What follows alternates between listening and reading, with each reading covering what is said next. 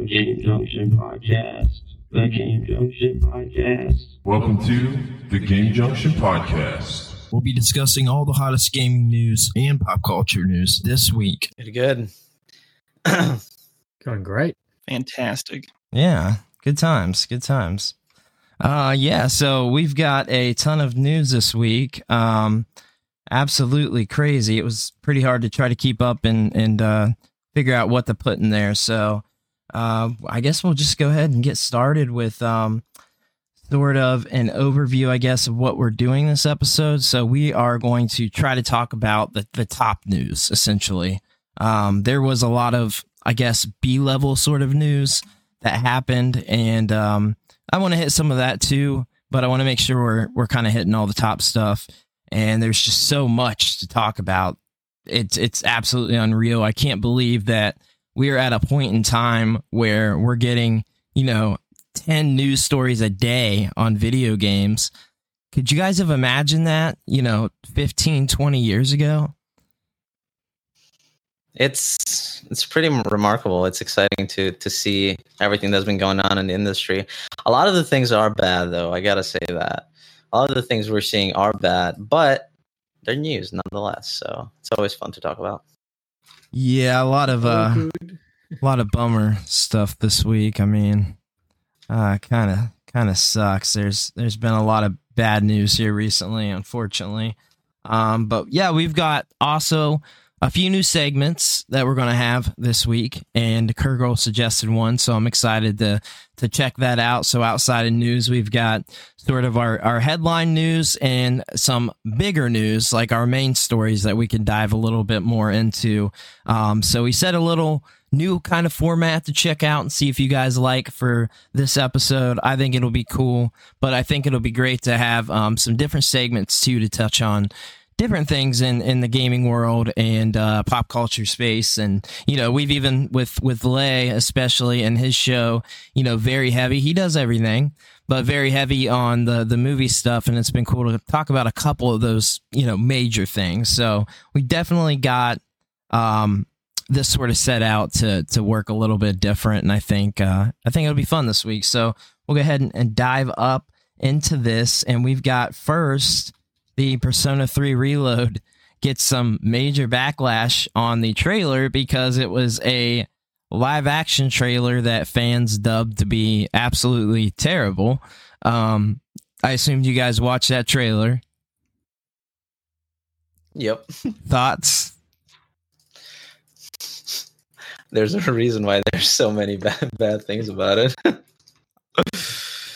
I mean, where do you start? It's one of those things, like if you don't nail it on the head, like let's say One Piece, it's really hard to crawl out of that. And I don't know, it's gonna be rough for them when they finally go out with it. I mean, the thing is, like, that trailer didn't represent the series or game at all, I don't think. And like, I played the original Persona 3. I'm a fan of the series. It's not one of my favorite in the world, but I don't even, like, what were they thinking? And it had a little bit of production value to it too. So like, it went through a few people to like approve this trailer. Like, people thought it was good, and I'm thinking, what the heck is going on here? This is an absolute winner. Yep. Everybody's going to love this. Post it. It'll be fine. What's the worst could happen? You think it's going to win an Oscar? Oh, 100%. That's Absolutely. going to be Oppenheimer. Yeah, and the opposite universe for sure. A Razzie. Yeah. So why go with the live action instead of the traditional type of trailer? That'd be the big question I would be asking on it.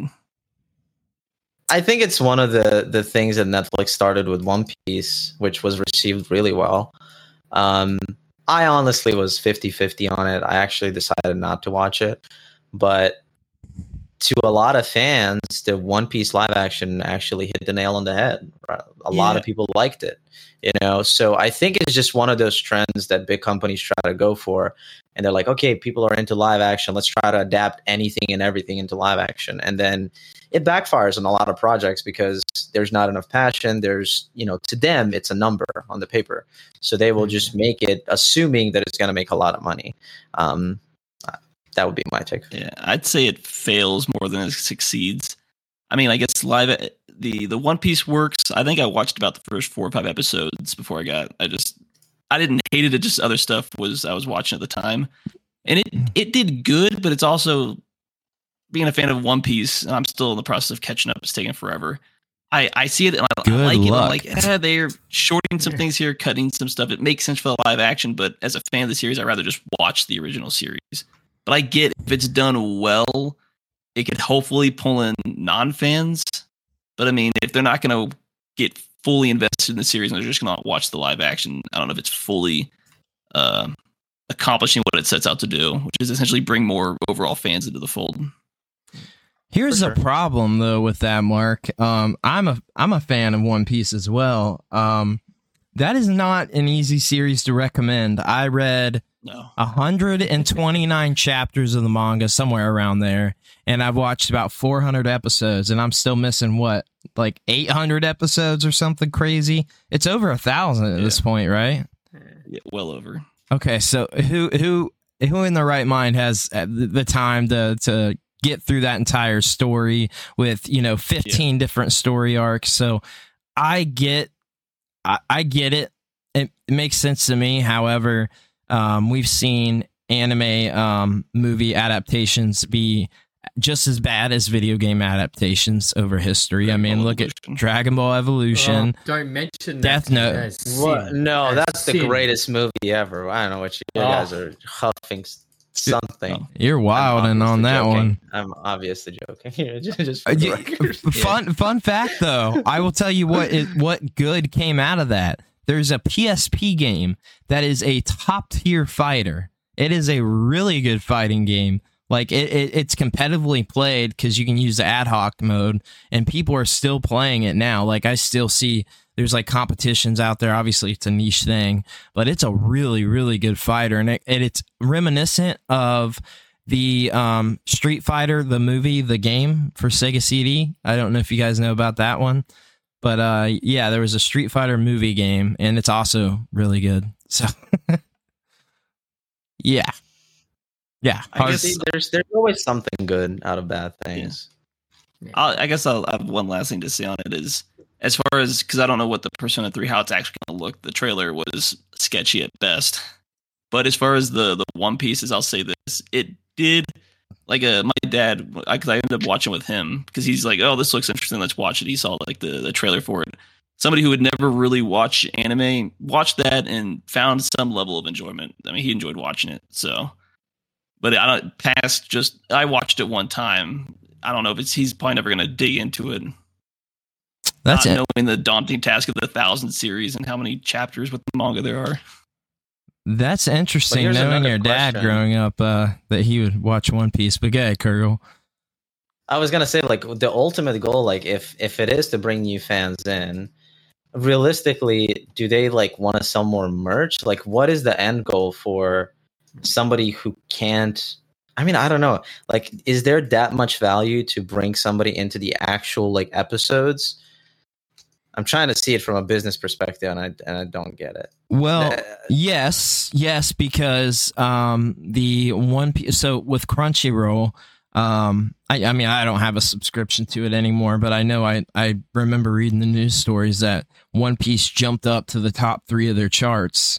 It was hitting like 2 and 1 and 3 over time when that series launched. So yeah, it did bring people in, and I assume the same with the manga because that's far ahead of the anime even.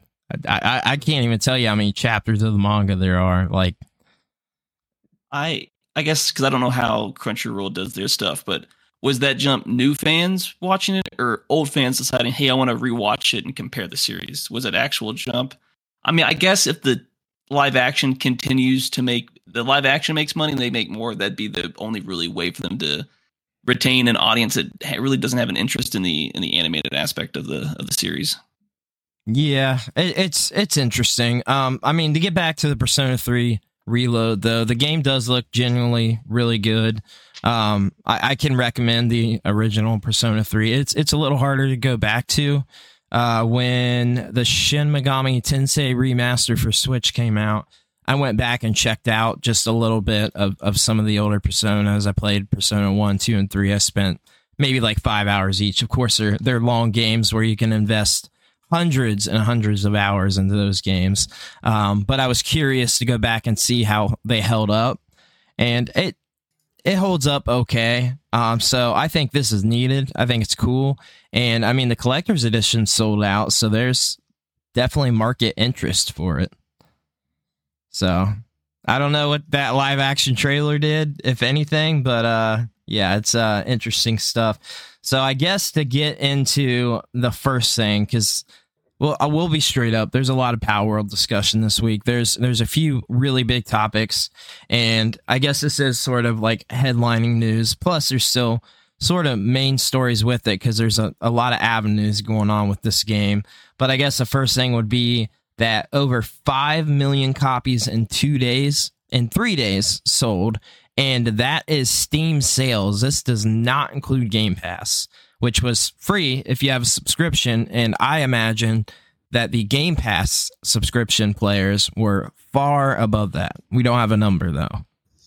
It's hard to tell because I did read that apparently the Game Pass / Xbox version did not run as well as Steam version. Yeah. So that would be interesting to see because, you know, if one side of the player base has a really good time, the other one is miserable because it's not optimized or whatever, that's going to definitely bring their numbers down. But yeah, it's pretty crazy how well they're doing for sure. Yeah. Every day I've opened Instagram, there's been a new post about Power World, either about a mod, how much money it's made, players, this entire week. Yeah. For sure. I mean, we haven't had a game hit mainstream in this sort of level, I feel like, as with sales wise, plus you have Game Pass in a very long time. It's weird because this is the sort of thing that Pokemon usually does. Like, we usually see these type of numbers from Pokemon, which makes sense for Pokemon. But with Scarlet and Violet, it was a different story because people saw the reviews of, hey, this runs terrible. Fun game, but it runs really bad. Still runs bad. Yeah, still runs bad. Like, they were supposed to fix that. But these are like Pokemon numbers. So for, I guess it's technically like an indie game, right? This would technically be an indie game. Yeah. Okay, so this is insane and could potentially be the best-selling indie game of all time. So I just say it shows that there's a market for these Pokemon games, that if Game Freak actually put love, care, and actual money into their games that should look like this, they would actually sell well. It just shows that they just continue to put out mediocre games that make money and they don't really care. The last like 2 series of 2 gens of games just kind of felt soulless after a while, where it's like, hey, it's an open world game, poorly optimized. It feels, at least for me, the Scarlet about at times felt really empty. And this just feels like a game that's like, well, why can't, I think the bigger question is, why can't Game Freak make a game like this with all the billions of dollars that they have? And that's a good segue into the whole thing with AI and how, you know, the company behind Pal Worlds got accused of you know, copyright infringement. You know, they're using AI, this and that. But at the same time, you know, people are saying like they only worked on the game for 2 years. People don't understand that they had a lot of background with their title that first it didn't blow up. It did really well, which is Craftopia, and which is essentially a Breath of the Wild clone that was made into something like Ark, right? And they took that base and they built upon it, and they probably used AI. I mean, you can't blame them if they did, as long as they haven't been stealing art, which, you know, people say like, well, it looks exactly like Pokemon, and Brandon and I just talked about it. It's interesting to see because in a way, imitation is the highest regard in a sense, or flattery to the original creators, because you inspired somebody to do something different, right? And when they do it better than you, then you get all upset. So Pissy. it's funny to see. I don't know. What do you think, Brandon? Which Pokemon did it remind you of when you saw it? You mean like the actual creatures or the game? Yeah, no, the creature that you told me about. So I saw one of the creatures, and it'll be in an upcoming video. I captured footage of it. I saw one of the pals. They're pals. Look exactly like Eevee. Exactly like Eevee. Like as if the assets were like completely taken from Pokemon.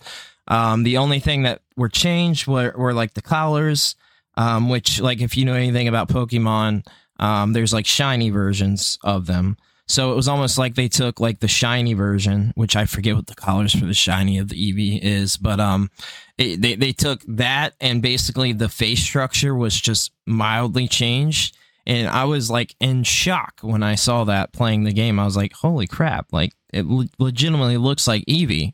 And I get where people are coming from with the comparison to all the creatures. I think that here's the problem, right? So AI is a great tool. We talked about it last week. We even talked about it the week before. It's just it's hot in the gaming world and in all media. But the thing with AI is that they're only pulling from things that already exist. They're not creating technically anything new with the AI that we have access to and these companies have access to. They're pulling from things that have all, been made and are basing it around those ideas. So it's almost hard to not say that, like, yeah, it pulled assets from Pokemon. It had to have. There's some that look like Digimon. There's a few I saw one that looked like Agumon. There were some that looked like they were straight out of Monster Rancher. Which were all these type of games that are like Pokemon. I mean, you even had like Dragon Quest Monsters. Some of them look like that. Like if you look up comparisons and pull up the full list of pals and you look at the list of these other games, you'll be blown away at like how close that some of them are. And I imagine that if AI was used, which I don't know that they'll ever come out and say that for sure. But God, no. Yeah, I mean, that would be devastating for them. But I would think. But I mean, would it actually? Because I don't know. I work in software development, and basically the name of the game now for anybody, and I feel like for video games too, is like if you're not on board with AI and the efficiency it can bring with certain like tedious tasks, you're out. You're gonna be phased out. Somebody's going to push you out, and I feel like it's been a controversy last year, and just now people are understanding that it's just what you have to do in order to survive as a company.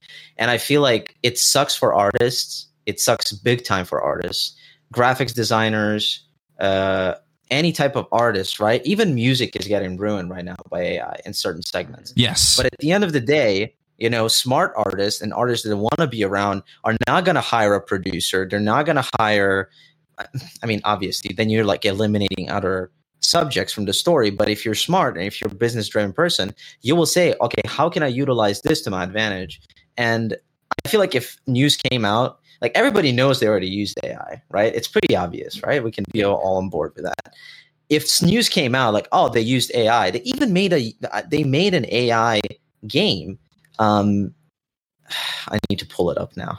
It's gonna bug me if I don't tell you guys. The farming game you're talking about? Farmtopia? Yeah, no. That's Craftopia. It's Craftopia. It's AI Art Imposter. Mm. AI Art Imposter is an AI drawing party game for 3 to 8 players. You're a progressive artist who commands AI to generate images, and you don't need aesthetic talent to draw good artwork. It only takes 5 minutes to play, and multiplayer between Steam, Android, and iOS to support it. So they're obviously like cool with using AI as a base for their freaking game, right? Where does it pull from? It pulls from the internet. Where does the internet pull from?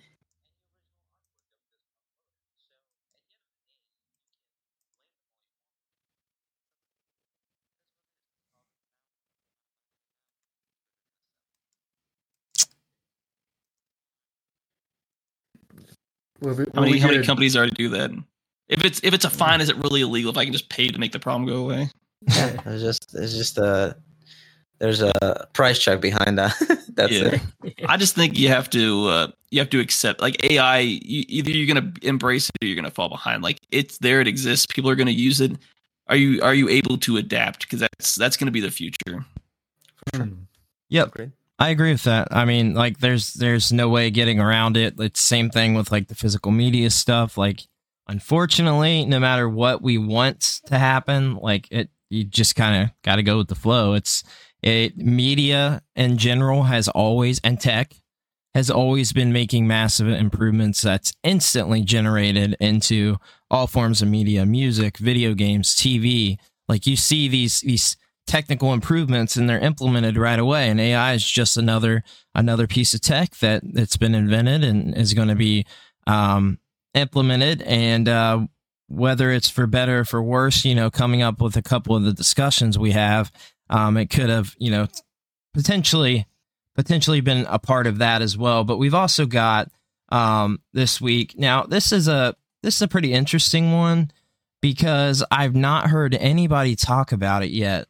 But there were the 13th annual New York Game Awards took place, and I popped into part of the live stream, checked some of it out, and I mean, it's an established award show that unfortunately it seems like doesn't have the type of funding that the Game Awards has, and that's unfortunate because it's cool to see these other companies be able to give awards to these games as well, and have different opinions and people that aren't biased and based out of, mainstream sort of media. But what was interesting is that the way that they presented it and showed it on their live was kind of cool because they've got, of course, Baldur's Gate 3 winning one of the Game of the Year awards, but also a game called Honkai Star Rail, which was one of them that was... God. Yeah. And I don't know much about that. Okay, that's a mobile game. It's like it's a waifu simulator. It's the best way to say it. It's funny because my friend just tried to get me to play it, and he's like, "Yeah, it's a fun little game. It's like, in between, what's that other waifu game? Genshin Impact and I can't remember. There's a lot of them, but basically a couple of similar games, and it was funny because." He was just telling me about it, and I looked and I was like, I don't know, man. There's so many games by Tencent and other Chinese companies that are just being pumped out to take all of your money. And you see when Brandon was saying it's funny it's not funny, it's fun to see a different games awards show that's not just shoving ads down your throat because they became so big that it's more about sponsorships and stuff than it is about video games. So I'm gonna check that out for sure. Yeah. Reference to Raid Shadow Legends. Oh yeah. I see more ads than people actually playing it. God. Well, that's. I mean, it works for them. They got whales that support that. They wouldn't do it if it wasn't profitable. I can tell you that much. But that's true. I was referencing this year's Game Awards show. That was basically turned into a massive, ad. Always. And they were shoving. I don't feel. Did you guys feel like it was like that last year though? Yes. Last year I feel like they gave the developers more time than they did this year. They did. Well, Me and Mark streamed it last year too, and you had the same opinion, right? Like you felt that way as well. They gave him a little more time to speak. I think we all know who ruined that because he could not shut up. Yeah, last year. Yeah, last year. What's his name? He came back again as a joke. Judge? Yeah, it was way too long. He spoke for forever, and it was like, dude, I don't care. Yeah, I mean, he burned Call of Duty, so he's in high regards for me. Yeah. He's a good actor. I like him. He just spoke way too long. But they probably paid him to do that. I'm sure he didn't just fucking. They have programs. They rehearse for these things, right? Oh yeah, it's all planned out. Like there's the negative backlash was like everyone was like this speech was too long. Yeah, so they forced them to shift route. Anyway, we're jumping out of track again. Well, Brandon, you were saying about the show? Yeah, so the other one to win the big award, which I think I haven't got to play yet, but it seemed to have gotten high praises. Was Alan Wake 2. So I don't know if any of you guys have played, but it was up for a bunch of nominations at the Game Awards. But if I remember correctly, it didn't win anything. Did it? It did. It won. It won. Best. Oh shit! What was it? Some weird Not category, best directing, right? Best story or something like that, right? I think it was Okay. a story. Okay. Yeah, they won a Sounds pretty about right. major segment. Okay. And So the founder or whatever, the CEO, he was talking a bunch about it. Yeah, it interesting. was pretty good. Yeah, so I mean, those were the three big ones from that, which is interesting. I mean, Tears of the Kingdom got nominated for 3 categories versus just 1 for the Game Awards. So that was, cool, but it didn't win anything, which I think it should have. But that's just my opinion. So Alan Wake won Best Game Direction, Best Art Direction, and Best Narrative. oh, geez, okay, it won 3. Yeah, Interesting. yeah. I knew it was something regarding this story. Yeah. Oh, It best. seemed like people really liked it. Yeah, it really did seem like people loved it. I was on a stream, a New Year's Eve stream, and everybody on that show hated it. So I was like, I was like talking about it like it was, probably like a good game. I was like, I heard great things. Like, it seems like it's really good. I want to grab it when it's discounted. And they're all like, no, like, it's terrible. It's absolutely terrible. The first game's a masterpiece. This game is a walking simulator, is what they were saying, with a flashlight. So I don't know. But indie game that won was Asgard's Wrath 2. So that was the other thing. And Hi-Fi Rush took Best Music Direction. So more of the same award. I don't know. Did Asgard's Wrath 2 win anything at the Game Awards? I'll be honest. I don't even know anything about that game. If I played the first one, but I don't know anything about the sequel. So, Super Mario Brothers Wonder won Best Kids Game. Cool, I guess. Makes sense.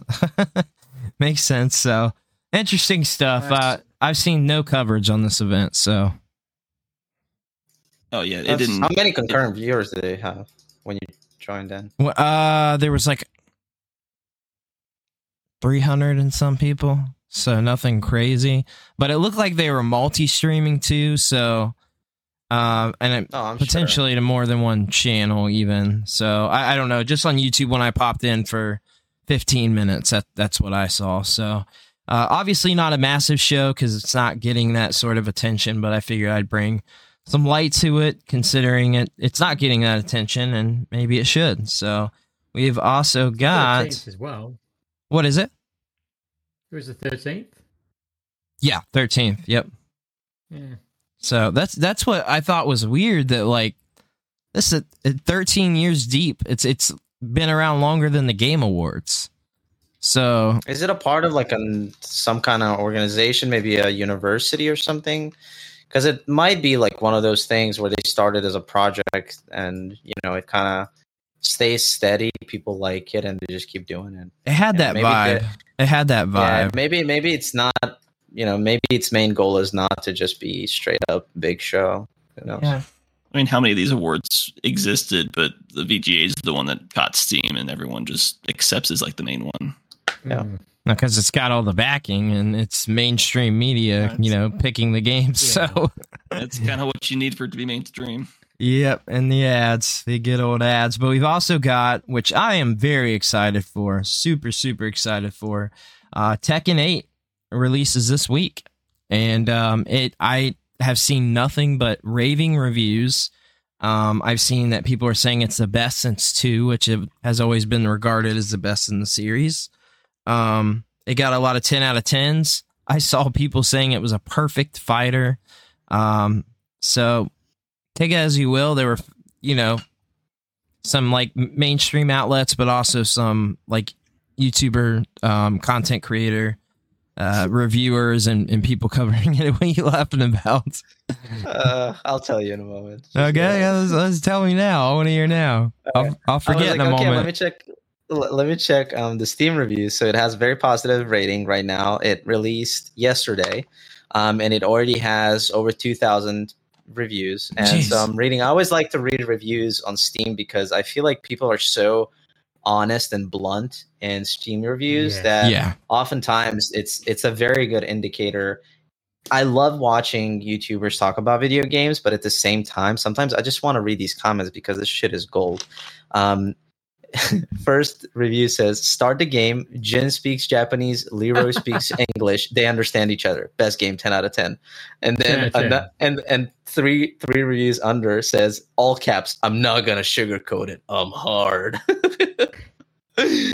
That's hilarious. People, I mean, people just, they seem to enjoy it. They seem to enjoy it a lot. It looks like it stays true to their, format, and it's one of those things like with fighting games, I feel like is a very niche audience. It's a very established audience, right? And they don't necessarily want like crazy improvements, right? Obviously, you're gonna do what you're gonna do with graphics wise, but it doesn't seem like they ask for a lot when it comes to fighting game fans. Yeah. So people seem happy. It looks good. And the thing that's different with Tekken is it's not like most fighters and the fact that it is a 3D fighting game. So it's not your standard 2D sort of style of game. It's like that. Well, it's the sort of fighting game where you can like switch your stances and switch almost like the sort of mode that you're fighting in, if that makes sense.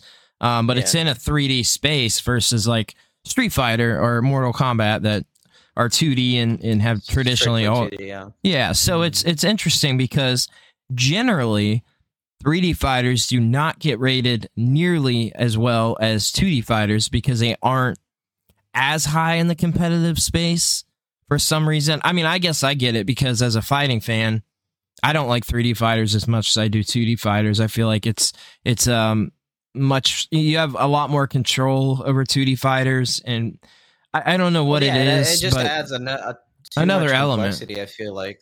Yeah. If you played like is Killer Instinct another 3D one? No, it's Or actually it's 2D. Yeah, it's actually it is, 2D. okay. Yeah. I feel like they just use a lot of effects, and I never played it, They, so that's why they I was do. wondering. Yeah, that remake's. Did you guys see that remake? They are putting up. It's like 15 years old at this point, 12 years, something like that. They are releasing like a new edition of it where if you already had the game, you get free upgrades. But they're like revamping it. They're adding in that. I forget what it is, but it's for like the delay for online fighting so that you don't have that sort of, so you don't have a delay. I forget what the term is called. But they added in like new fighters. They unlocked all the fighters for people that, didn't have all the DLC. They made like a massive improvements to it, and it's still played competitively. So now it's like bumped up, which is really interesting. But I was reading just like a quick thing here on, PC World gave Tekken 8 Editor's Choice Award, and the pros are suitable for everything from beginners to professional gamers, top-notch controls, graphics, and sound, large and varied character gallery. Cons are several classic fighters are missing, the story is more crazy than understandable, and most things were here before. So, and their verdict was that it is a great game, an improvement on the predecessors, and it's not a revolutionary sequel, but all the improvements make Tekken 8 a must-have for fighting fans, whether you play it to be the best or just for fun. So, yeah, I think it looks cool. I mean, I definitely want to try it out. Did you guys play Pokken Tournament? Did any of you guys play that? The Pokemon Tekken game? Not a fighting game guy. Yeah, it's really interesting because that one takes the switching styles of playing, like they go full force with it, where you'll play as a 2D fighter and then somebody can like hit like reach a meter or something and then switch to the 3D fighting realm, like in battle, like real time. So it's really like complex in that way, and I'm surprised because that's a Pokemon Tekken game, but that's interesting stuff. So. That just released, right? Yesterday? Yeah. 24th. Okay. 24th. Okay. No, never mind. I think it was yesterday. No, I was thinking different. Tekken is on the 25th. Yeah. Okay, cool. So yeah, you can grab that now, and looks to be pretty good. Sick. looks like we also got some Diablo 4 Season 3 feedback. Kurgle, you know a little more about this than me? Yeah, I was excited. I started season 1 and I leveled 3 characters. And I was like, yay, Diablo looks amazing. It's made for 7-year-olds, but it's cool. So it ran smooth. It was great. It was not complex at all, which I like about ARPGs. And then, season 1 was and I was like, I'll wait. And then season 2 came out and it was like a little better, but I didn't want to really commit my time. I said, I'm going to wait another season. Yeah. And I saw the announcements for season 3 and I was like, hey, they're moving in the right direction. They're actually listening to the player base. And as always, I like to give it a few days because, nowadays companies just want to release day 1 patches and shit. So I was like, I'm going to wait. I'm not going to download it right away. And I watched one of my favorite streamers and he's like, what is this dog shit? And it was just, it was literally basically what they did is they took in ARPGs, they make these things basically called leagues. And every time you're playing through the campaign again and you're leveling character, they make some balance changes. They put a new mechanic or whatever. And what they did this season for some reason is they thought it was a good idea to put the league mechanic right from the level 1. So by the time you level up, you're like, okay, I played through the whole thing. I was like, okay, I'm done, And I was like, yeah, I'm not going to invest my time in Diablo this season. So yeah, played on launch, was really excited, played through 3 different characters, spent probably over 100 hours on the game. And then ever since, never turned it back on. So yeah, they got some harsh feedback and I don't know. It sucks. Yeah, I mean, Diablo 3 you play Diablo? Yeah, I played it. It's gotten a lot of bad feedback. I mean, I think for good reason. I think it's gotten better. I don't know anything about season 3. I don't know if I'll go back to it or not yet, but yeah, I don't know. I played it when it came out and I just didn't care for it and I kind of dropped it like halfway through the story. Are you on PC or on console? I played it on console. But I played Diablo 3 on console, and I don't know. I enjoyed Diablo 3 far more than I did playing Diablo 4 personally. Yeah, I'm a Diablo 2 fan. Me too. I always loved, and I have so many great memories of Diablo 2, and I'm still clinging on to that hopelessly because I saw Diablo 3 when it came out, and I had no desire to play it. And then Diablo 4 came out and I was like, oh my God, like they're going back to like the dark theme and, very creepy mood. And then I was like, great, this is going to be amazing. And then, Blizzard being Blizzard nowadays, a shell of their former selves. They ruined it. Yep. Blizzard seems to mess up a lot of stuff these days. I too am a big Diablo 2 fan. I liked 3 as well. I liked it more with the expansions. I'm trying to think of the very last one that came out. I've got like the Reaper of Souls. Yes, yeah. I really enjoyed that. I really enjoyed that. I felt like it gave a sort of return to form. But my excitement with Diablo 4 too was that it was going for a very dark theme. The whole hell and demon stuff and all that. I love that sort of theme. So I thought it was going to work great for it because it's called Diablo. So, I was pretty excited, but I didn't hate it like most people. I had fun with it. I might go back to it to try the season 3. We'll see. But Baldur's Gate, man, it wipes over Diablo big time. It just does. It should strive to be. It just I mean, does, they man. are very different. They're very different games, but you can still, people say like you shouldn't compare apples and oranges, but sometimes you should. And this is a perfect example because you see how much passion and effort went into Baldur's Gate 3. And I'm nearing the end of my journey in Baldur's Gate 3. And it's like ever since I was a kid, probably one of the best gaming experiences I've had in like probably a decade. Yeah. Easily. You're streaming that now, right? Yeah. Okay. Thought so. Yeah. I was gonna say you can feel the love and energy that was put into it compared to for sure. Blizzard's like, we only care about the bottom line. I mean, look at Diablo Immortal. Like that would fan outrage on that. Did you guys? Yeah, there was the streamer that I watch, and he's a little bit of a degenerate, but he's really fun. His name is Quinn69, and basically, he spent $25,000 in God. Diablo Immortal to get this like most upgraded gem or whatever. He Some wanted to see Counter Strike stuff right there. CS:GO. Yeah. He was like, I'm gonna see how much money am I gonna need to spend, so you guys don't have to spend it for me to get this like top of the line gem or whatever, right? And there's not that you can get this one gem. You can get 10 of those gems on one character. So it just blew my mind. What a shame. I mean, that whole announcement was a disaster, you know. Oh God, the outrage. The lead director, the lead director is like, "Oh, we have a new Diablo game," and then he goes, like, they boo them, and then he's like, "Oh, what? You guys don't have phones?" I was like, "Shut up!" Oh my, they're so disconnected. Oh yes, that has to be the worst moment. You know? So bad. Yeah, I mean, I tried it too. Did anybody actually play it? Like, give it a go at all? I played it. I leveled 2 characters to max level. Ooh, yeah, I didn't play it that much. But I'm like that. I will play something that I hate just so I can have a good grasp on it myself, so I can use my platform to tell people don't fucking spend time or money on this bullshit. Like, it's terrible. Starfield. I thought. I said the word. I said the word. Just my blood pressure just. I know. Every time I say it.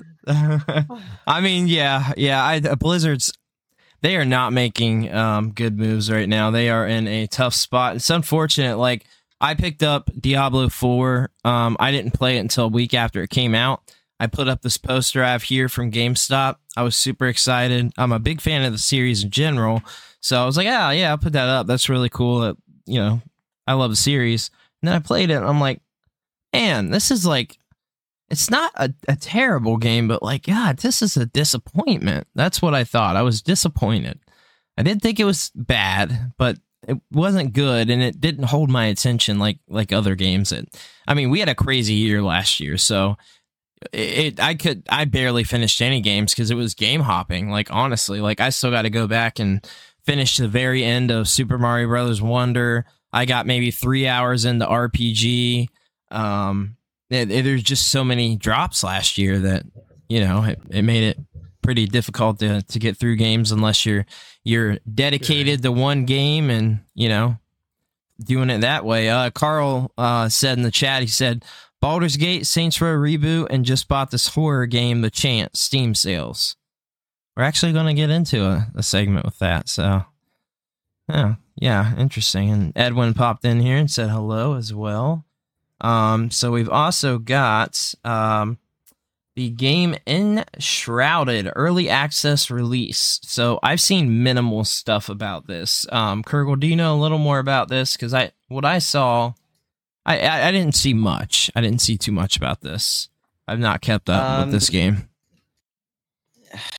Basically, to paint you a picture, this game is riding the wave of, I would say, Valheim in a different way. And if nobody knows what Valheim is, it's a survival game set in like the Nordic mythology and folklore. And it's basically like a hardcore survival experience. It's difficult, has bosses, yada, yada, yada.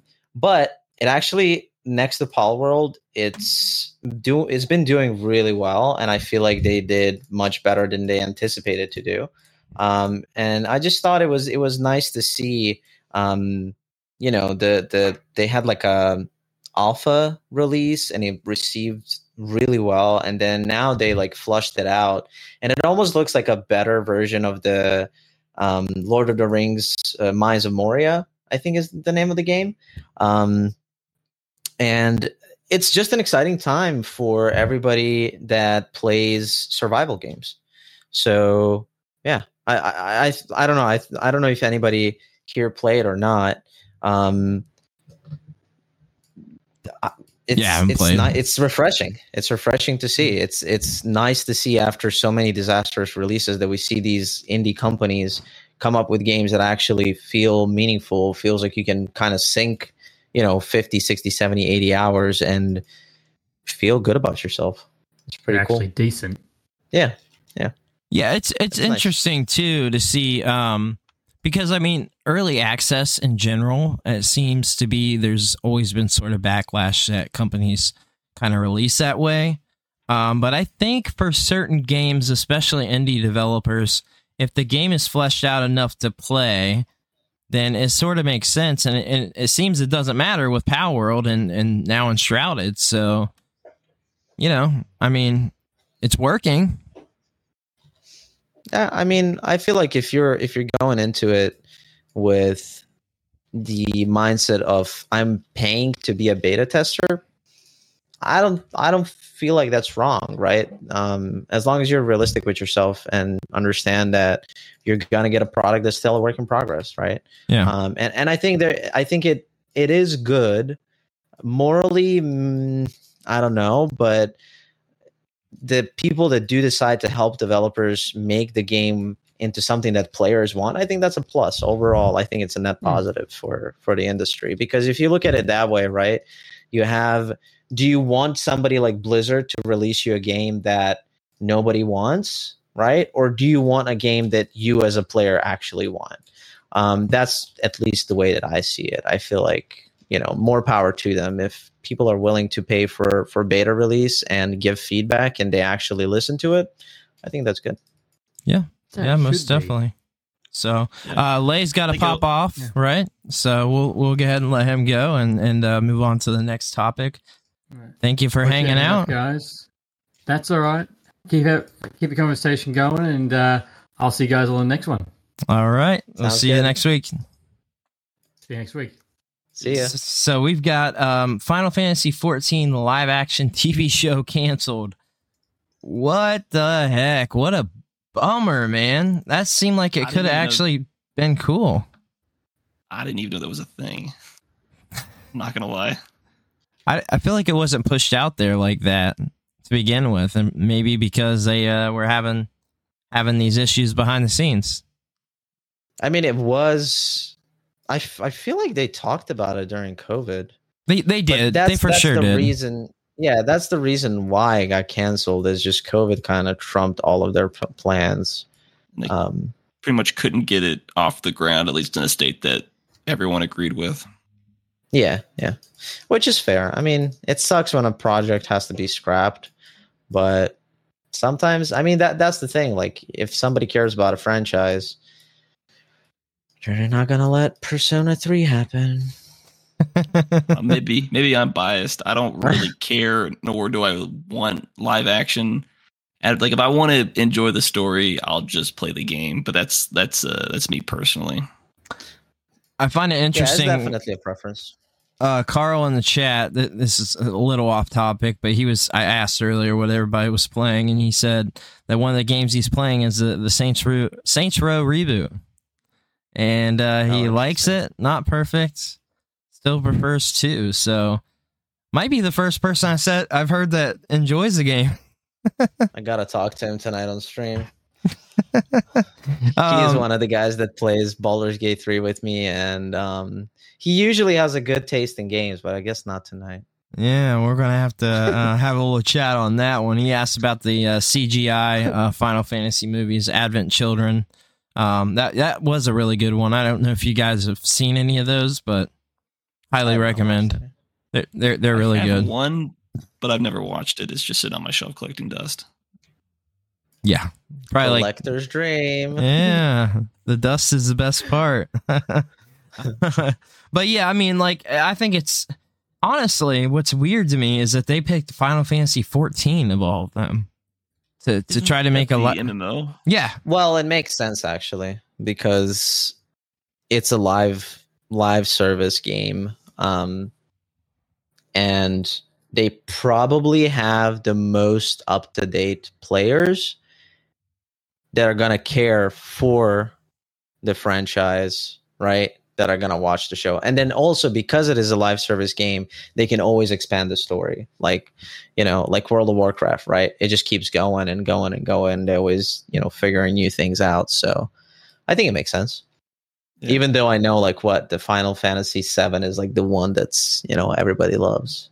It gets overhyped, but I feel like, I don't know, man. I feel like almost any other, if they started from honestly like the beginning of Final Fantasy, that would have been kind of cool because I really love the early games and they were more fantasy. They got kind of crazy later where it became more tech involved and futuristic. And I mean, you look at like 15 and the way that it was portrayed, like it felt like no elements of Final Fantasy 1 through 6 at all in that game. So I don't know. I haven't played a lot of 14 just because I'm not an MMO guy. But I did watch some videos on the story just so I could be sort of up to date and I don't know. That's how I just kind of on it. So it's not for everybody, but I feel like personally it makes sense that they did 14 for sure. If you're trying to tap into that user base, like as if you make for sure a standalone story now that it has to stand on its own two legs. Yeah, definitely a strategic business approach to it. Don't do the old Final Fantasy movie. Well, with that said, we're going to go ahead and get into some of the main stories. And we touched a little on some of this earlier, but not the not this part of it. So the Pokemon Company released a statement regarding Palworld. Inquiries regarding other companies' games.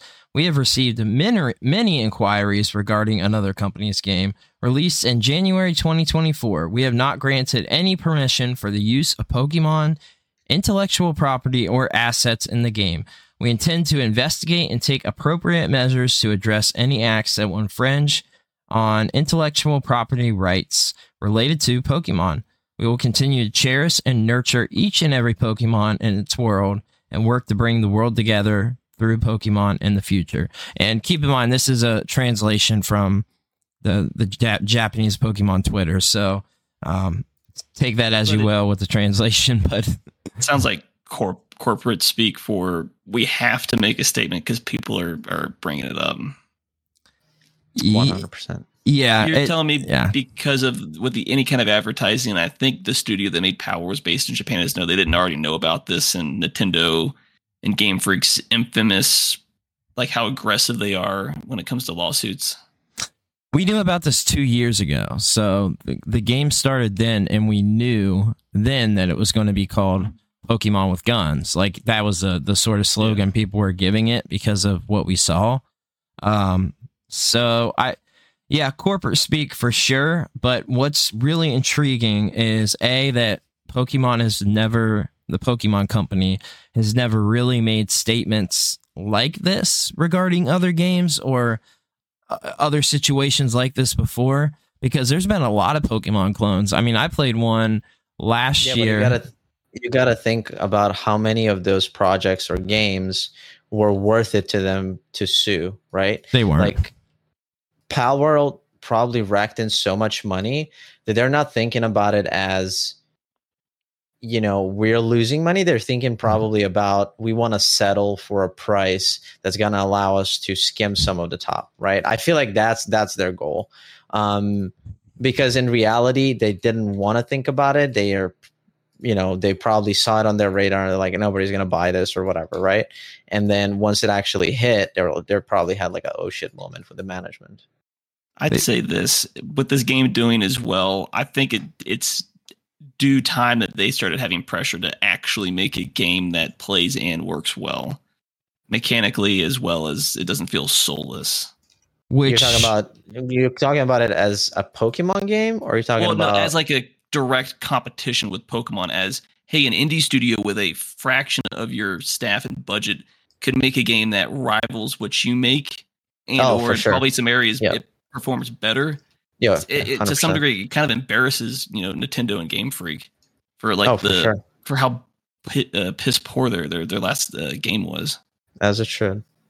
Yeah, there was actually something said. I was trying to find it. There was a statement made that they will be putting more work into their next Pokemon effort.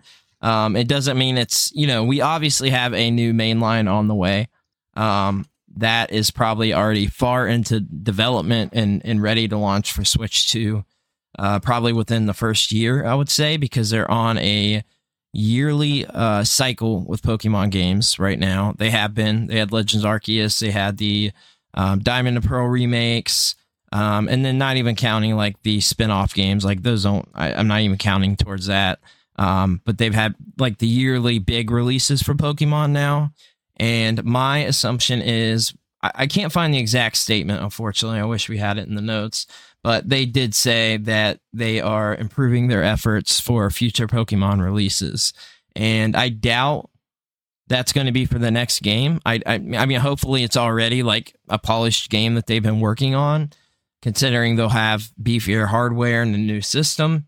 But they got to do something because the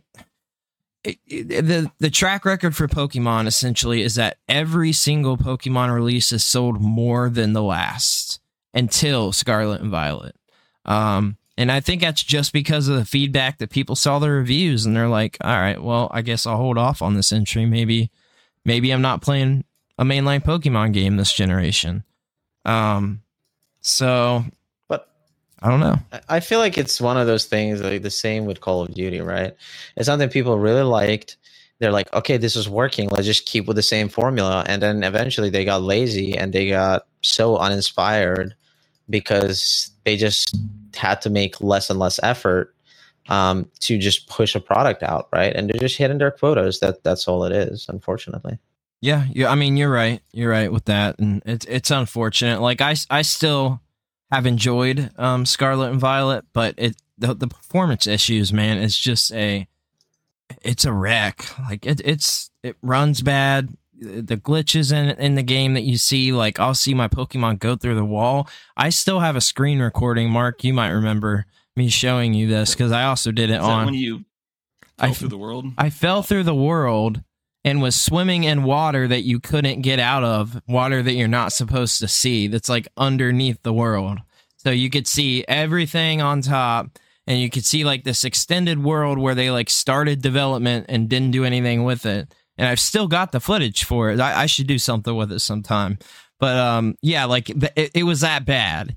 And they said there's going to be performance patches. They promised performance patches.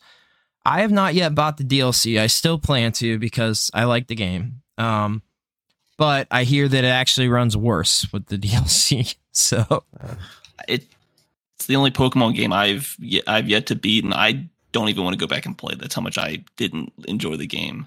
That's fair. I mean, like Pow World, I think draws a better comparison to Legends Arceus to me. The way that you play that game, you don't have the standard Pokemon battles. You don't in Pow World. You throw the balls to catch them, and that's it. Like you run around the world, like you fight in the open, but you just send your Pokemon to them, and you don't like engage in a turn-based, sort of battle. Yeah.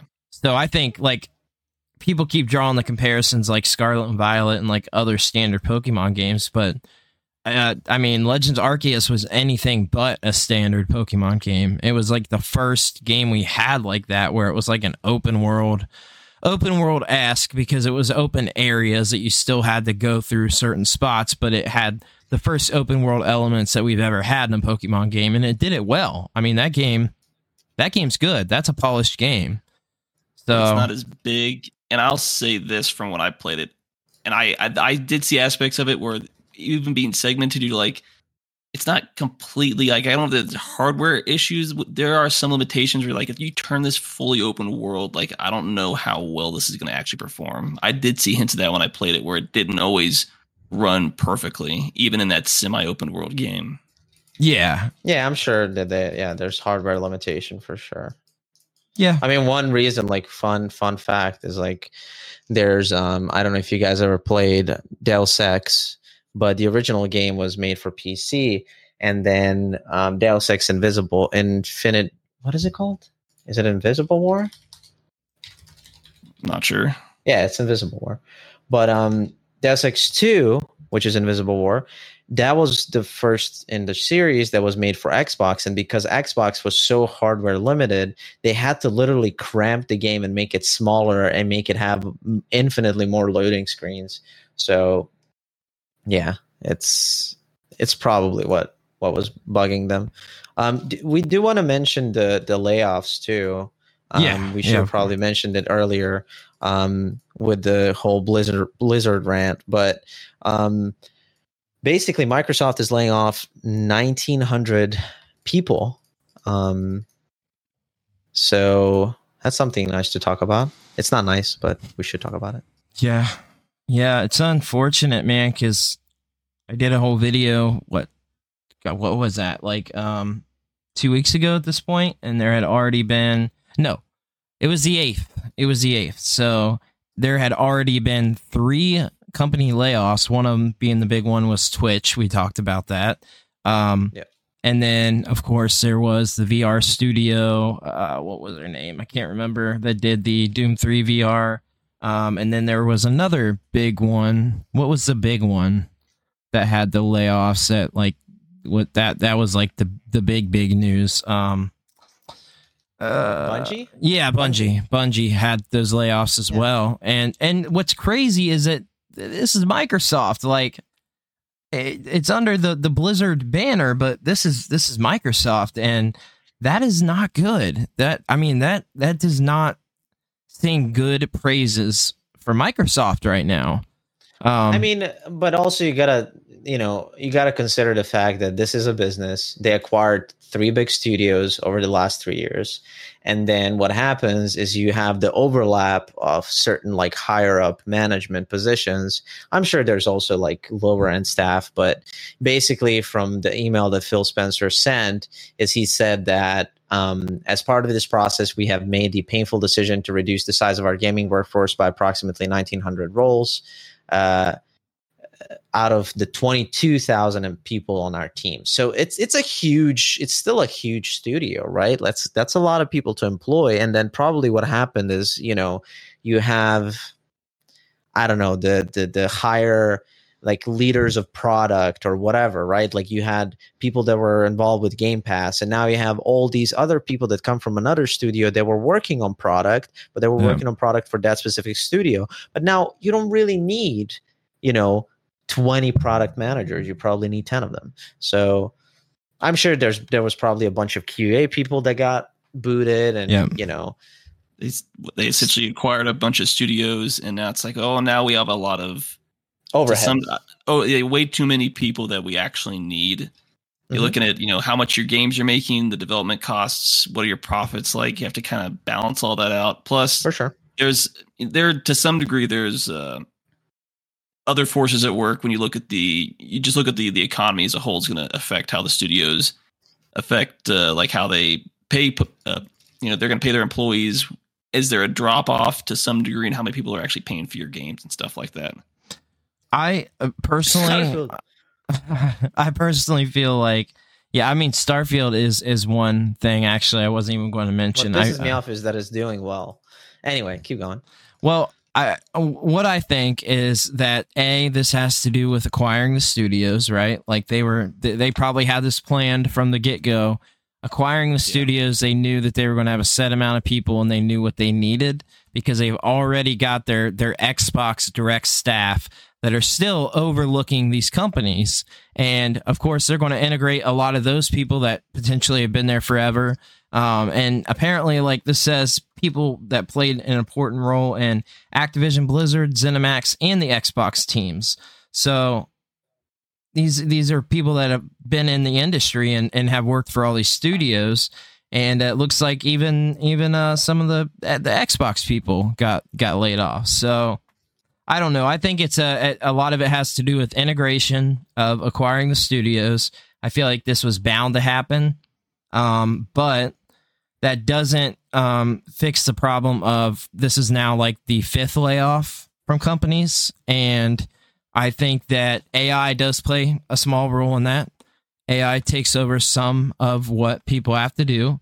And it legitimately does. That's just the truth of it. Like, the creative team or you're just working on assets for the game, AI is able to help conjure some of that versus people doing it manually that they no longer need to pay. Then we are also just in a place where video games cost too much to make. People are spending too much money on video games. You saw the Starfield stuff and how much money was put into that. Diablo 4, I'm sure, had a ton of money put into that, and it didn't flop, but it didn't do well, and it didn't bring the return. They, shared their, So not what they expected.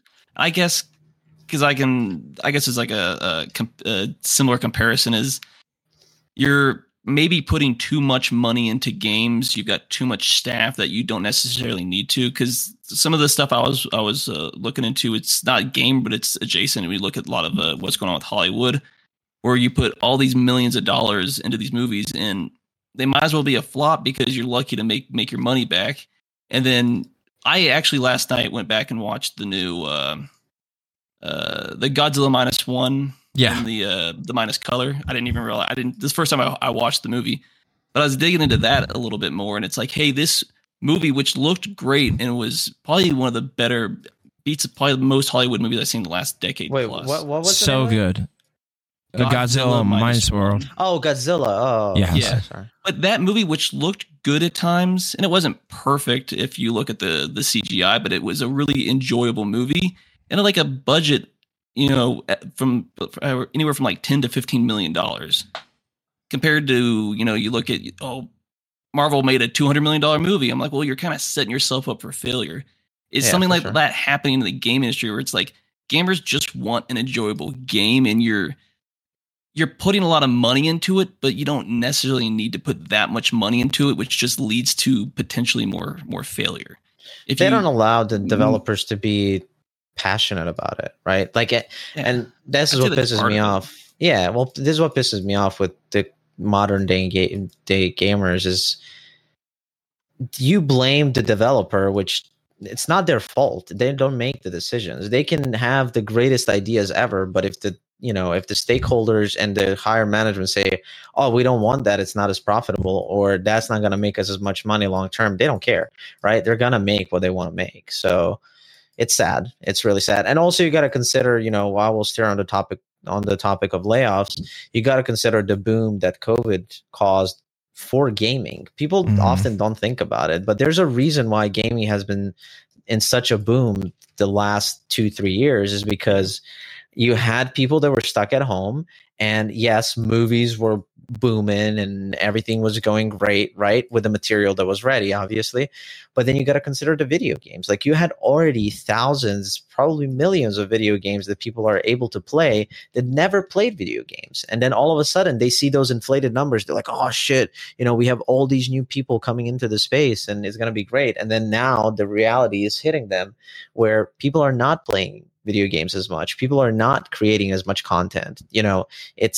It's a different environment. They're not stuck inside like they were. So like that was their 100%. Hobby. That's what they did to be entertained during that time. For sure. I guess at that point, then it comes down to you have terrible management that can't see past the short-term profit. That you can't think 5-10 years down the road. Like, maybe we should not jump the gun necessarily if this growth isn't going to be sustainable. Obviously, if you could sit down and think about it, it's like this is lockdowns happening. This isn't going to happen forever. It's going to go back to what it was at one point. Just take the profit and maintain where we're at right now is what they probably should have done. I mean, I stand on the hill that we don't need games that are that take $10 million to be developed. We honestly, gamers don't look at the indie releases. We've talked about it over and over.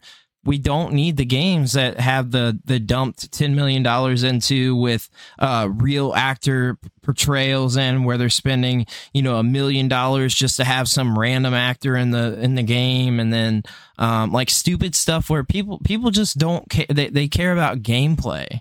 People care about gameplay and what's fun. You can look at some of the most played game. Look at Minecraft. That game doesn't look good. People enjoy it. I mean, people just want good gameplay.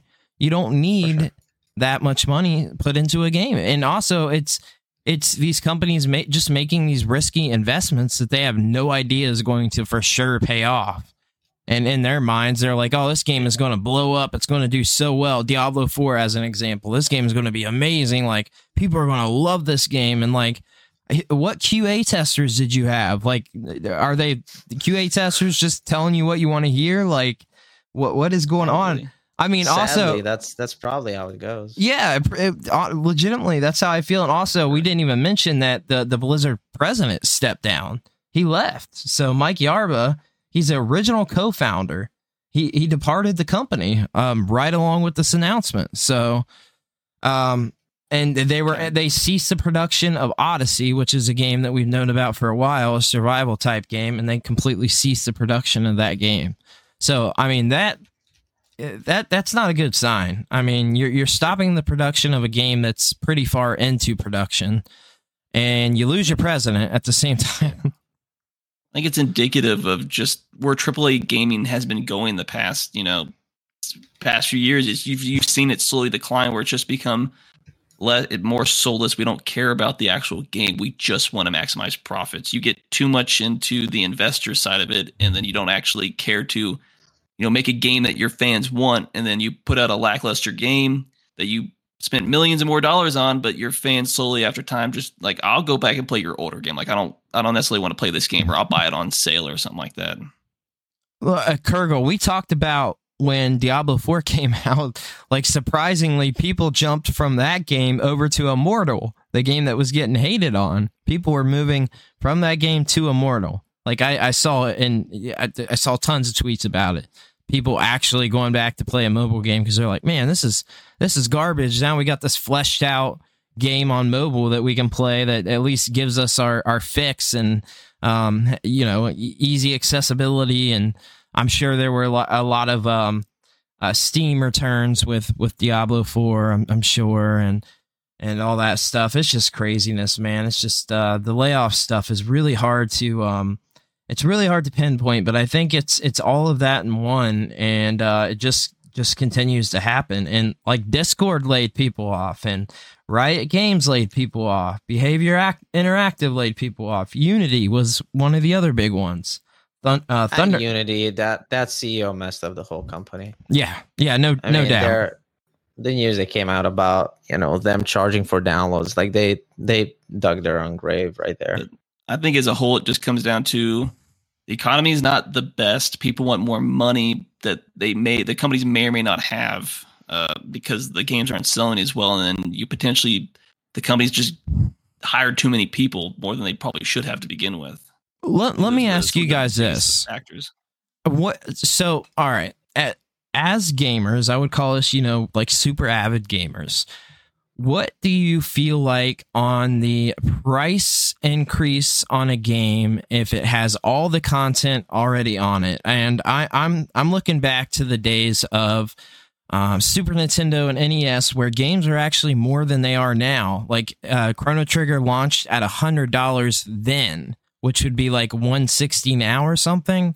Games launched at a higher price then. Here's one thing you got to consider. People bring this point up all the time. Like, I used to pay X amount of dollars for video games, right? You got to understand that video games were not as popular. Video games were at a different point. They were in their early phases. There was new technology that was unfeasible to some companies. And these companies that made those games had to charge that much in order to survive, right? That's my view of it personally, right? Nowadays, you have AI, you have all these optimized engines, you have millions of dollars funneled into you through advertisement. You do not need to charge over $60 for a video game. I'm sorry. A lot of people are going to disagree with me, but I feel like there is so much more money in gaming in general that I don't feel like they can justify charging more for video games. Well, I mean, the standard is $70 now, regardless. Like, I went into GameStop today. I went in there to grab some promo stuff, and I was shocked to see, I didn't know this, but Mortal Kombat 1 on the Switch is $70. Yeah. Yeah, I didn't know that on the Switch it was $70. Now, $70 is going to stay the standard. Like there's no getting around that. That's going to be the standard for AAA releases, period. And we've even heard talk of raising it to 80 for the future. So I think there's a risk if you raise it too high, you're going to start seeing sales drop, or people are going to wait until they can get it on sale. Because unless the other you're Nintendo. I mean, I already do that.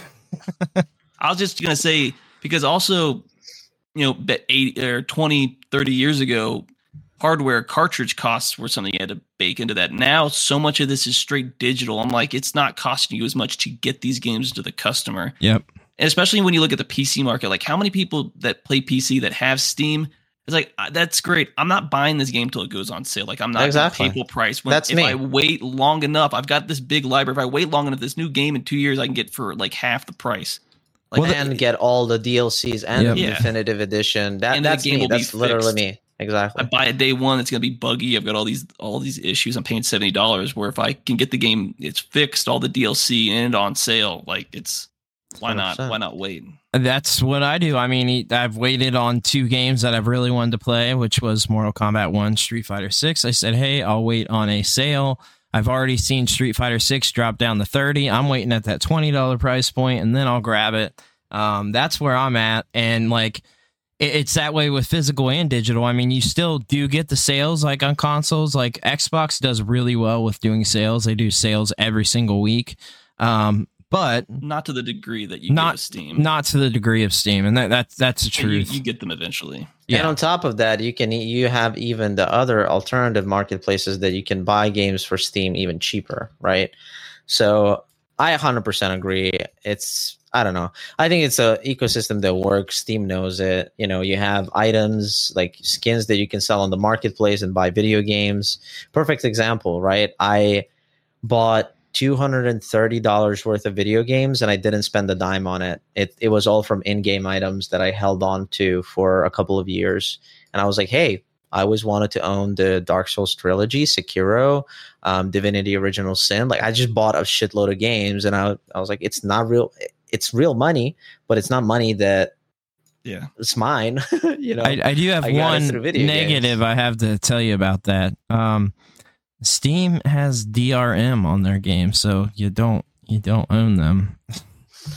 Honestly, we can get into that topic next time. We can talk about it. At this point, let's dive into your new segment that you wanted to start, the Steam sales, because we're talking about Steam right now. So let's dive into that. Okay, so for anybody that's looking for something new, there is a video game you can get for free on Epic. It is called Infinifactory, and you can grab that. But we have... You froze there, Kurgle. Oh, now he's dark. Can you hear me? Yep, can hear you now. Oh, he's out. Well, then, I guess we'll go ahead and transition to the next one, see if he pops in here. We've got new, I don't know what happened there. We've got some new releases that I wanted to point out. Oh, Kurgle's back. We'll go ahead and continue through this real quick. So we've got a game called Graven that released on the 23rd. We've got a game called How that is PlayStation 5 Series X that is on the 23rd as well, so that's already out. Immortality, PlayStation 5, 23rd. Apollo Justice Ace Attorney Trilogy, which got rated an 8.5 with Metacritic, and that came out yesterday. We got Grime that also came out yesterday. That's Switch only. Hidden Through the Time, Myth and Magic, PS5 Series X Switch. That came out yesterday as well. Hitman Blood Money Reprisal, Switch yesterday. Phantom Abyss, that came out yesterday as well on the Series X and PC. Like a Dragon Infinite Wealth, which is a highly anticipated game, that came out today on PS5, Series X, PS4, Xbox One, and PC, and it got a Metacritic score of 8.5. And then, of course, we got Tekken 8, which got an 8.25. So that's on all platforms except Switch as well. So we can go ahead and dive back into your segment there, Kurgle. Wanted to highlight those new releases for the week. There is a video game you can grab for free. It is for PC. It's on Epic Game Store, and it's called Infinifactory. And then there is also Mordheim, City of the Damned on GOG.com. I'm going to send this in the YouTube chat. It's called gg.deals, and there are some crazy good deals and discounts on video games that just released, and some older titles where you can get insanely good deals. And they have this section on the bottom left that you can see, which is called historical lows. So we'll show you actually how much the games were discounted, so you can grab some cheap video games. I'm not 100% sure. I know that there's a few other websites like cdkeys.com and Kingwin where you can possibly grab them for other platforms, but I'm not entirely sure. I do use Fanatical a lot, which is a platform Oh, we lost him again. Oh, he's black again. Oh, man. I don't know what's happening there. Some technical difficulties. Having a little problems. We got Mark leaving a chat in there finally. Holy crap. I'm shocked right now. So we have also got highlighting obviously the new games that came out this week. Are you interested in that Like a Dragon game? I've got one of them. I need to get into this series, but it's such a hard series, and I've already got such a backlog of games I'm kind of already on. It'll be I'll get to it eventually. Yeah, 5 years, but what's it called? Like a Dragon, or it's just Yakuza Like a Dragon is what it's called. Apparently that's what it was technically called in Japan, but when the translation way back when, they just like, hey, we're going to call it this instead. Yeah, I like that they switched the name, and they're still doing the other style, the non-RPG style games under a new title as well. So, which might still be just I don't know if they are giving it a new title or I don't know. I can't remember, but they're going to stick with doing that action adventure style as well. Still with they're doing like the split releases. They're going to do the Like a Dragon as RPGs, and then I think they're still calling it Yakuza as like the action adventure beat 'em up games. So I think that's pretty interesting. So that's cool stuff. Two pretty big releases this week, I would say. We've got also one of the discussions. We had some viewer questions that I wanted to get to that I'm pulling up now. Sorry, guys. So we have got what makes you decide what you're going to stream, record, or play at any given time? Is it based on new releases or things that you like, or viewer submissions? That's the first question we've got. I forgot to add these into the notes. So what decides what you're playing? If you're doing any sort of, I guess, content on it, streaming or otherwise, what makes you decide what you're gonna play? Is it the community that makes that decision? Is it you? Is it a game that's just a new release, or is it something you just want to play? Are you asking me? Yeah. I mean, yeah. Personally, I have had a really rough time with listening to others a lot more than doing what I want to do. And lately I've been doing what I want to do, and I've been much happier and much more motivated to create content. So yeah, I have a huge backlog now, and I kind of just, after I finish one game, I look at my list again, I reprioritize if I'm in a mood for something else, and I switch the order up, and I kind of go from there. I think we might be getting rated in here or something. We got all kinds of people popping in. So we've, I would say, just to hit a few comments, I guess, because we're getting quite a few. We got Lucas, who's Slave to the Mind Dies, says, for the record, you can do that with PlayStation prices for consoles, referring to the sales, I think. Carl said that Graven game that we mentioned earlier looks like a Hexen style game, which is interesting. That's a throwback. I'll have to look into that. Kurgo wants to throw his computer out the window. Lucas also said the last two are not the same. They went to turn-based with them, talking about Like a Dragon. So yeah, Yakuza games are good, and everybody wants to ban coffee. So yeah, we got a coffee ban on this show apparently. Also, for other questions, we've got, what are your interests in continuous releases in old series that have no new involvement or are the same as predecessors? That's a little confusing. I think they're trying to say games that don't get changed a lot from game to game. Maybe like a Street Fighter, like a Pokemon, or what's your guys' thoughts on games that do the like slight improvement with the new entry and have been around for 30 years? Go ahead. If it ain't broke, don't fix it. If your fans like what you have and you just want to make the game look better, just little tweaks, why reinvent the wheel if what you have is working? But what about Pokemon? Then you kind of backfired on them terribly. So I guess it depends on the series, right?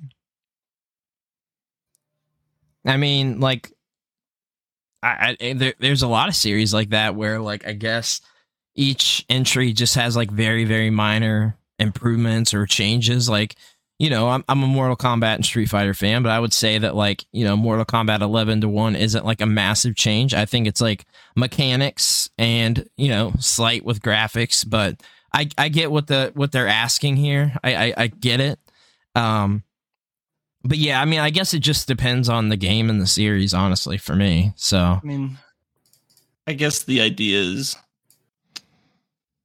I guess you could always look at it this way, like, hey, we like this format, but if you want to try something new, try it, but still keep making the game in the old format. The way I think of it is in Metroid series, where it's always been a side scroller. With the Prime series, which is more like a spin-off, they went with the full 3D. I know it's a different era when everything was going from 2D to 3D, more on the back end of it.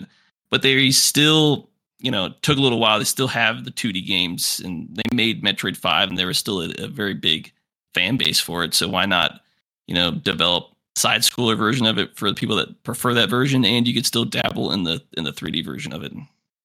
Yeah. I mean, I think it just depends. We've got another. This one's a funny one, targeted at one specific person. Mark, why did you leave us? Where have you been? I have missed you. And this is coming from a specific person that always asks about Mark. Just been busy. I haven't had time to do anything else between work and school. I don't have a whole lot of free time. So you didn't disappear into a forest and go camping for 7 months, right? No, I just between work and doing school. It's just really been a really busy year, and it's going to continue to be busy, at least till the end of this year when I finish my degree. I feel it. Yeah, I finish in April with school myself, so it's just nuts right now. We got actually a question targeted at Kurgle. Kurgle, I've been interested in your content for a while. What makes you decide to do the style of YouTube videos that you do while you're mostly a streamer sharing your content on Facebook? Is it supposed to be funny, or are you trying to be serious with your Let's Plays? I have no idea. I'm just trying to be me. It's as I said, I played video games semi-professionally. And I always wanted to, and I thrived in that environment for so long. But then when I stopped, I kind of continued down that path of esports, and I was miserable. And then eventually I just said, I'm just going to do what I'm happy with, you know? And if, you know, along the way, people would find it interesting, then great. If I end up, you know, not streaming to anybody or nobody watches my videos, that's fine too, because guess what? I enjoy it, you know? So yeah, it's not supposed to be anything specific. I just like having conversations about gaming, sharing my love for video games. And, you know, I built a small community that enjoys it, and that's all I need. Yeah. You've got a good community of people. I love to see it. And you're consistently putting things out, and we've talked before on the content creator sort of burnout or you know, motivation sort of thing, and a lot of that goes into, like you said, like, you know, I guess I didn't answer the question earlier that if you listen only to the community, then you lose enjoyment in what you want to do. It becomes 100%. at that point sort of like just a job. Like, I love viewer requests, and if it's something that I might be interested in and maybe have never heard of, like, sure, I'd love to check it out.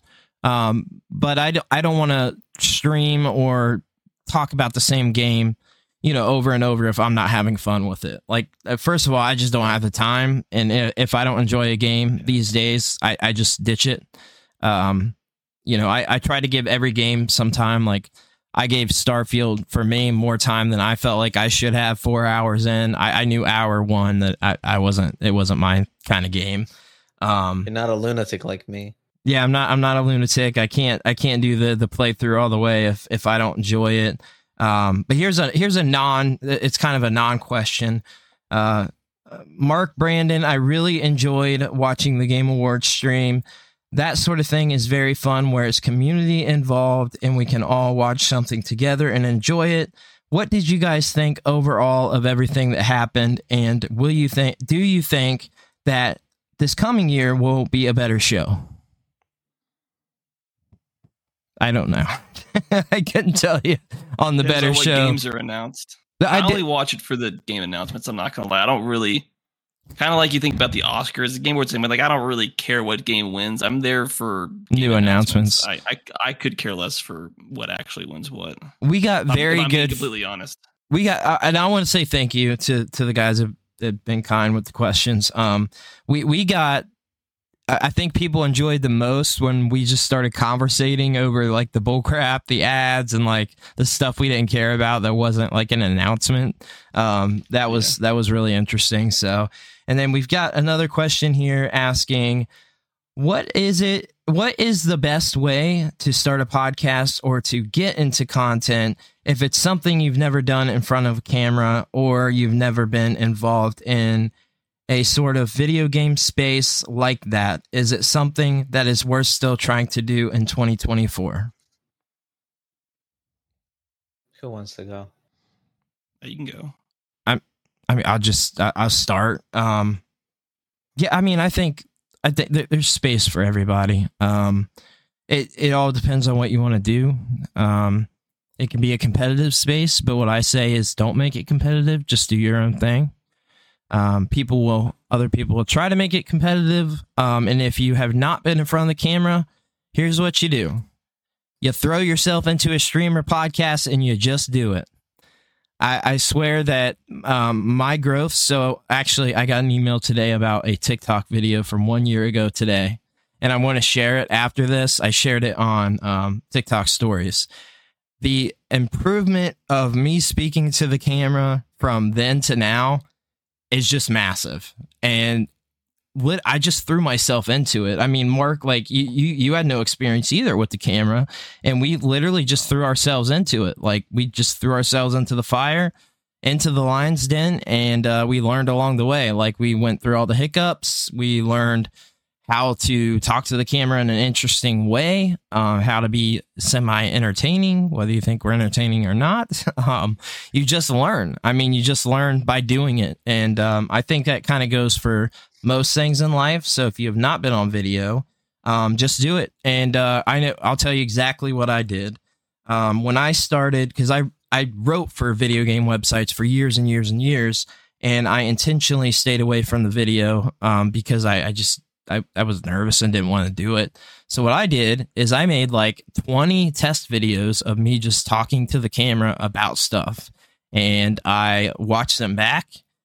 I saw the points of where I was either boring or where I kept saying or you know, like whatever those sort of filler words. And I just practiced. So I mean, that's what I did. So you guys go. I'm not sure. Go ahead, Mike. Yes. Oh, I mean, it's less about that, and it's more, I guess, more life in general. It's like if you don't ever do something, you're not gonna do it. Like, you have to take that first step, and then you have to do something you kind of want to enjoy. Like if you're not willing to take any risk, there's going to be no reward. You're not going to get where you want to be. But also, if you do want to get somewhere, like, okay, I want to get to this end goal. Like, what are my, it kind of helps if something seems daunting, like break it down into steps. Like, what's the first step I got to do to get to this end goal and then slowly get there. And if things change along the way or you decide to do something different, that's great. Or you're like, all right, how do I do this better?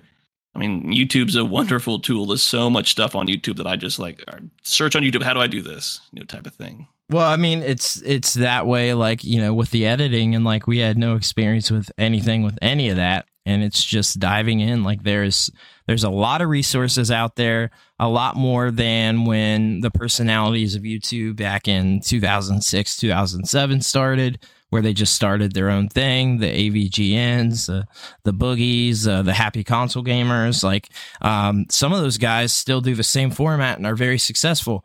My favorite YouTuber, and I talk about him all the time, is Happy Console Gamer, and he's done the same style of videos from the beginning. He sits in front of his game collection and he just talks.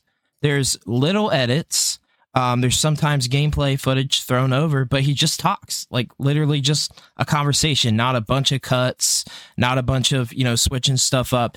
And, I wouldn't say that works so much now, but when you're established and have been doing it for that long, it does work. But just try your own style and do it. Mystically said in the chat, he said it definitely takes time to build confidence. Yeah, that's what I did not have in the beginning. I certainly did not have video confidence for sure, and it was just doing it. And being passionate about games, knowing that I wanted to do it, I was passionate enough to just dive in and start doing it. So the start of the podcast came from that, being passionate about it, knowing that, hey, this is something I want to do. This is something that I care about. And yeah, I mean, that's kind of that. And we've got one more viewer question. And they asked, is there anything that you find yourself going back to with retro games or even games that came out in the last few years that have caught your attention and you're often thinking about? It could be a comfort game or something that you just really, really enjoy. Is it what type of game is it, and why do you think about that game that way? So for me, I guess like speaking of like a comfort game, like I don't know. For me, like it's really easy to dive in and out of like King of Fighters or like a SNK, like a fighting game. For one, like that's sort of a comfort game for me. I can just jump in and out. Like I could play 10 minutes and be done. That's what's cool about like the little mini arcade units. Like you can play with a controller, just jump in and out of the gameplay. But I think like if I'm talking about anything like semi recently, it would probably be I really like Donkey Kong Country Tropical Freeze. I really like that game. I think it's just super fun, simplistic 2D side scroller again that you can kind of sort of jump in and out of a level, and it's like a beautifully designed game from Retro Studios that does Metroid. So there's a lot of polish and quality to it. It handles very well, and I find that to be a game that's easy to jump in and out of. So Nice. Yeah. For me, it would have to be Path of Exile. It triggers something in my brain that, there's essentially a Diablo 2 clone that just did it well. And the game is still popular to this day. Super complex. It is not beginner friendly to some extent. But then once you actually understand it, and it's so comforting, you can just go and, decimate monsters and just have fun with it. But other than that, there's, probably something that not a lot of console players can relate, but Counter-Strike, Surf, that's something that's always been relaxing to me. Always loved surfing, putting in some good tunes and then just zone out and surf on a map.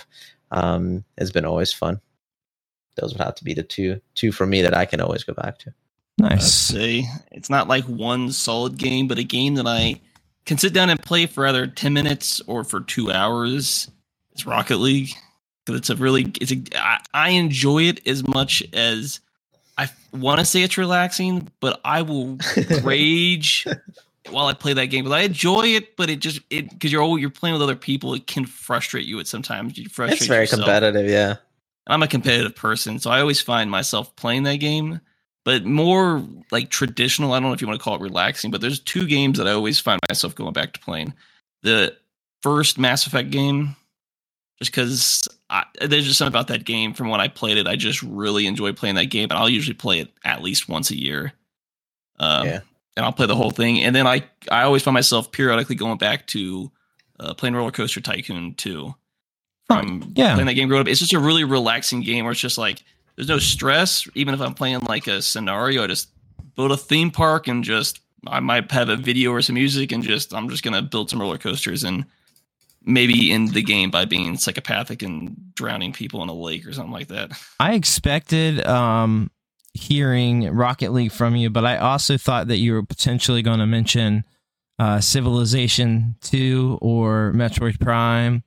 Or even what was the other game that you really Those are enjoyable games. I just don't play them to the same degree that I do because usually I'm on my PC more often than not at this point. Sure, that makes sense. Yeah, there's a lot of games like Skyrim, Borderlands 2. These are games I always go back to and replay. Just not as much as some of the other ones. Like I've got like 5 games that I always find myself playing at least once a year. Crazy enough. I remember when you came over that one night, we played the Handsome Collection recently released, and yeah, those are fun times. So I asked for any final questions in the chat. We got a couple. We've got Evil Tiggs is asking if you can bring back any franchise from the 80s and 90s, what would it be?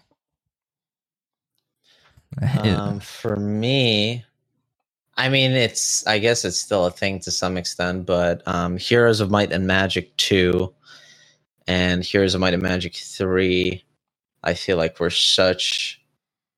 I never understood them. I was always bad at them, but there was something so comforting about playing them. They're just great fantasy RPG games. I feel like they did an amazing job. I've got a couple myself. I would say 3D Bomberman, anything essentially. I guess that wouldn't be 80s and 90s, but that came out early 2000s. So besides that, Dino Crisis. Jetters would have came out in like 2001. Well, 3D Bomberman, technically, you go back to the 64 with Bomberman 64. Yeah, that's true. 3D, and that's true. That would be a 90s game. True. Bomberman Hero. Yeah, that's true. I guess other than that, maybe just because I'm sort of nostalgic for it, although it's not like a great series, Primal Rage, probably. I really enjoyed that back in the day as a kid. Like they could do that good now. Like who doesn't like dinosaurs fighting? I mean, everybody loves dinosaurs, so it wasn't good then. It doesn't hold up now, but I feel like that's something that could be refreshed, remade, and like it could be like Killer Instinct style, and it's dinosaurs. So that's the answer for me. And we got what's everyone's favorite RPG? Oof, that's a tough one. That's an easy one. Mass Effect. It's funny. Not for me. It's funny that you mentioned that game actually earlier because I only actually experienced Mass Effect for the first time last year, and I played through the whole series. Yeah. I always wanted to play it, but at the time I never had a good PC. Consoles were super expensive in Eastern Europe, so Mass Effect was a really good experience to me. But favorite RPG, like favorite, has to be Cyberpunk 2077. As much shit as that game gets, it's good. That was what I imagined whenever I would think about a sci-fi video game. Actually, this is a tough one. It's a good game. It's a good game. Deus Ex series is absolutely incredible. It's hard. I have like top 5 games that I can absolutely not rank. Well, list the top 5 because I was going to list more than one too. It's hard for me with RPGs are my favorite genre. Deus Ex series, Deus Ex series, Mass Effect, Cyberpunk 2077. I feel like Red Faction was really good, even though it has its ups and downs. And then the fifth would probably be, I would say, I mean, our Red Dead Redemption 2 is incredible. That was a really good one. I would say those five are just insane experiences to me. I'm sure there's more. Actually, Baldur's Gate 3 is also. You see, it's hard. There's so many good games. There really are. More good games. There really are. Mark, let's hear yours. Top one, just because, and it's been years since I played it, but it just left an impression on my mind, and that is, of course, I immediately blank on the name. It's a Chrono Trigger, hands down, best RPG, best story game one of mine. Played before. Picked one of mine. Yep. I'm sorry, it's such a good game, but it's been years since I played it. It holds up just as well. I have never played it. I'm so it's ashamed of myself. 10 out of 10 game. I do enjoy Mass Effect, though it feels like as the games go on, the story gets more and more crappier, personally. But it's a game series I've recently just got into almost about a year ago to date, and it was the Trails games, especially Trails in the Sky. Like, immediately just fell in love with with those games. And it's just the people JRPGs, love to see you stream that too. I saw you enjoying that game. There's some about the Japanese games where the gameplay might be old or might not look AAA-esque, but it's always accompanied by a really good story and really good writing. Yeah, that's they tend to have really good music too. That's one thing I noticed with JRPGs, and I never really got into them too much. I still haven't played any of the Final Fantasy games, and I hate saying that because I feel like an embarrassment to the gaming world. This is literally a Final Fantasy podcast, and you never played. To be fair, I played Final Fantasy 14. The least Final Fantasy of them all. I know. I'll say this: the last two Final Fantasy games I played was Final Fantasy. Was it Type 0, which I absolutely hated? Yeah, terrible game. And then Final Fantasy, was it X or 10 or whatever you want to call it? 10. I hated that game as well. Also, one of the worst ones. Dropped Final Fantasy as a whole after those. You picked the bad ones. Type 0 is a terrible spinoff, and 10 is of the mainline ones. 10 and 10 and 13 are generally like seen as like the worst in the series. So you picked two of the bad games. I've got the most recent one that I bought for, I think, PS5, but it's just been sitting on my shelf since I bought it, just because. The remake or Rebirth or the newest Final Fantasy game, not the 7 remakes. Are you talking about 16? Sorry. Yeah. It's fun. It's fun. It's definitely nowhere. It's not even in the top probably 10 discussion, but it's like a Game of Thrones game. There's a point where I was buying like a new PlayStation game every week, and it was kind of like I'll get round to them. Actually, I think of the name of the game now. All right, he's gonna grab it. I'll go ahead and just start listing a couple of mine. Chrono Trigger was one. All right, let's see what's he got. What's he got to show us? No, it was a weird because I got it on sale. Apparently, it came out for $40 and people hate it, but it was called a Schoolgirl Zombie Hunter, which takes about 4 to 5 hours to beat, and it looks really cheap. But it's a weird game that I was like, this is just a fun short game like that I just randomly picked up. I used to always go buy like essentially AAA type games, and I was like, what's this weird? What's the cover look like? What's the cover? Oh my god, it looks so what you'd weird. expect from a Japanese schoolgirl. I have seen that game. at the store. Interesting. Yeah, but it's not like actually like a waifu game, right? It's like a legitimate game. It's a bunch of schoolgirls, and there's a zombie apocalypse, and you're picking up guns around a school. Why they're that, I've got no idea. Well, it sounds like the anime that me and you used, High School of the Dead. That's what it sounds like. Yeah, I mean, you can run around in your underwear if you really want to. Oh, jeez. Oh, God. It's Japanese. Like, yeah. There's a name for it, but it's one of those games. Man, we are popping in with the viewers tonight. I appreciate it, guys. I'll go ahead and list my couple of RPGs before we wrap up here. So Chrono Trigger was one for me. Another would be Earthbound.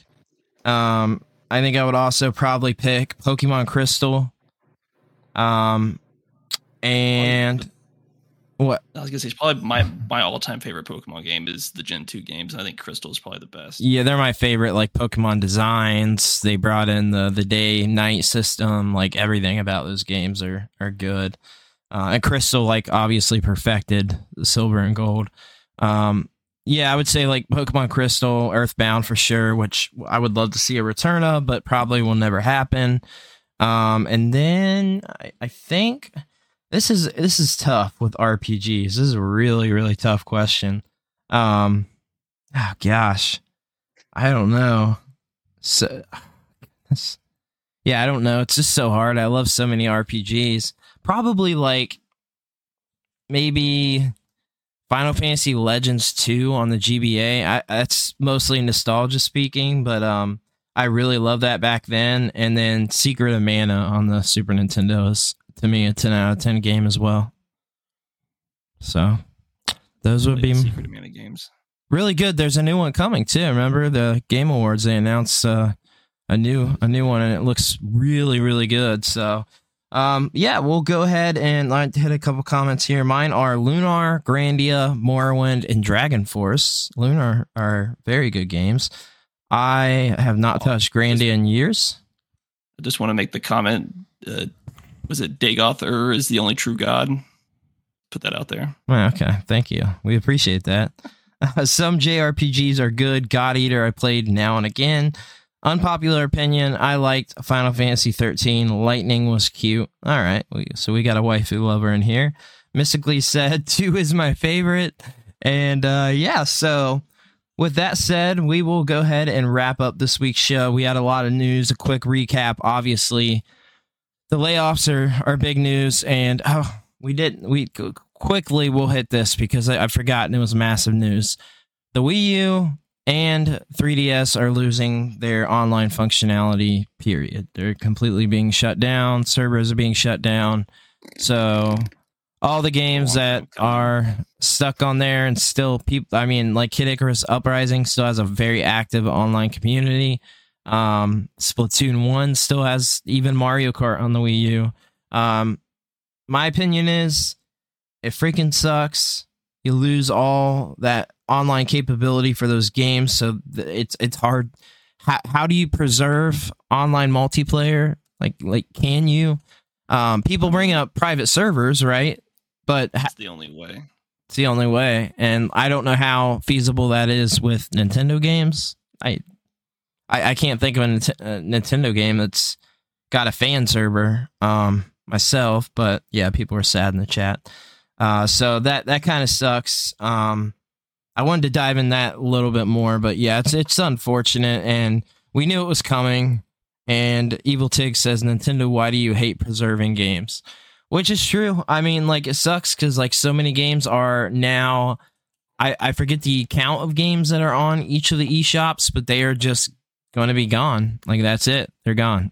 And those are people's legacies. Those are people's work that they worked hard for.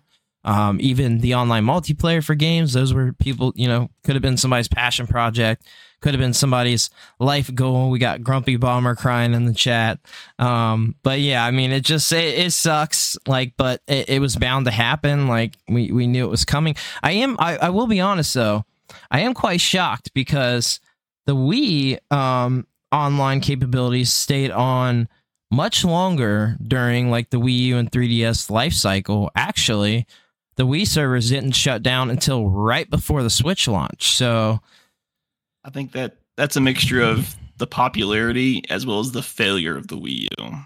But the 3DS did not fail, and in it there's a lot of online games that people are actively playing. But does that apparently not enough?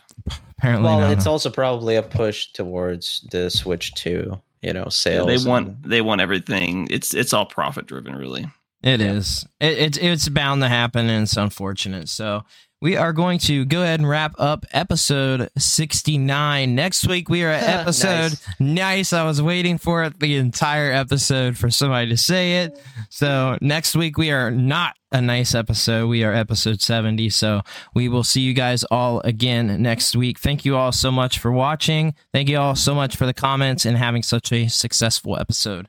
Everybody have a great day, and we'll talk with you later. Have a good night, guys. Raw XD.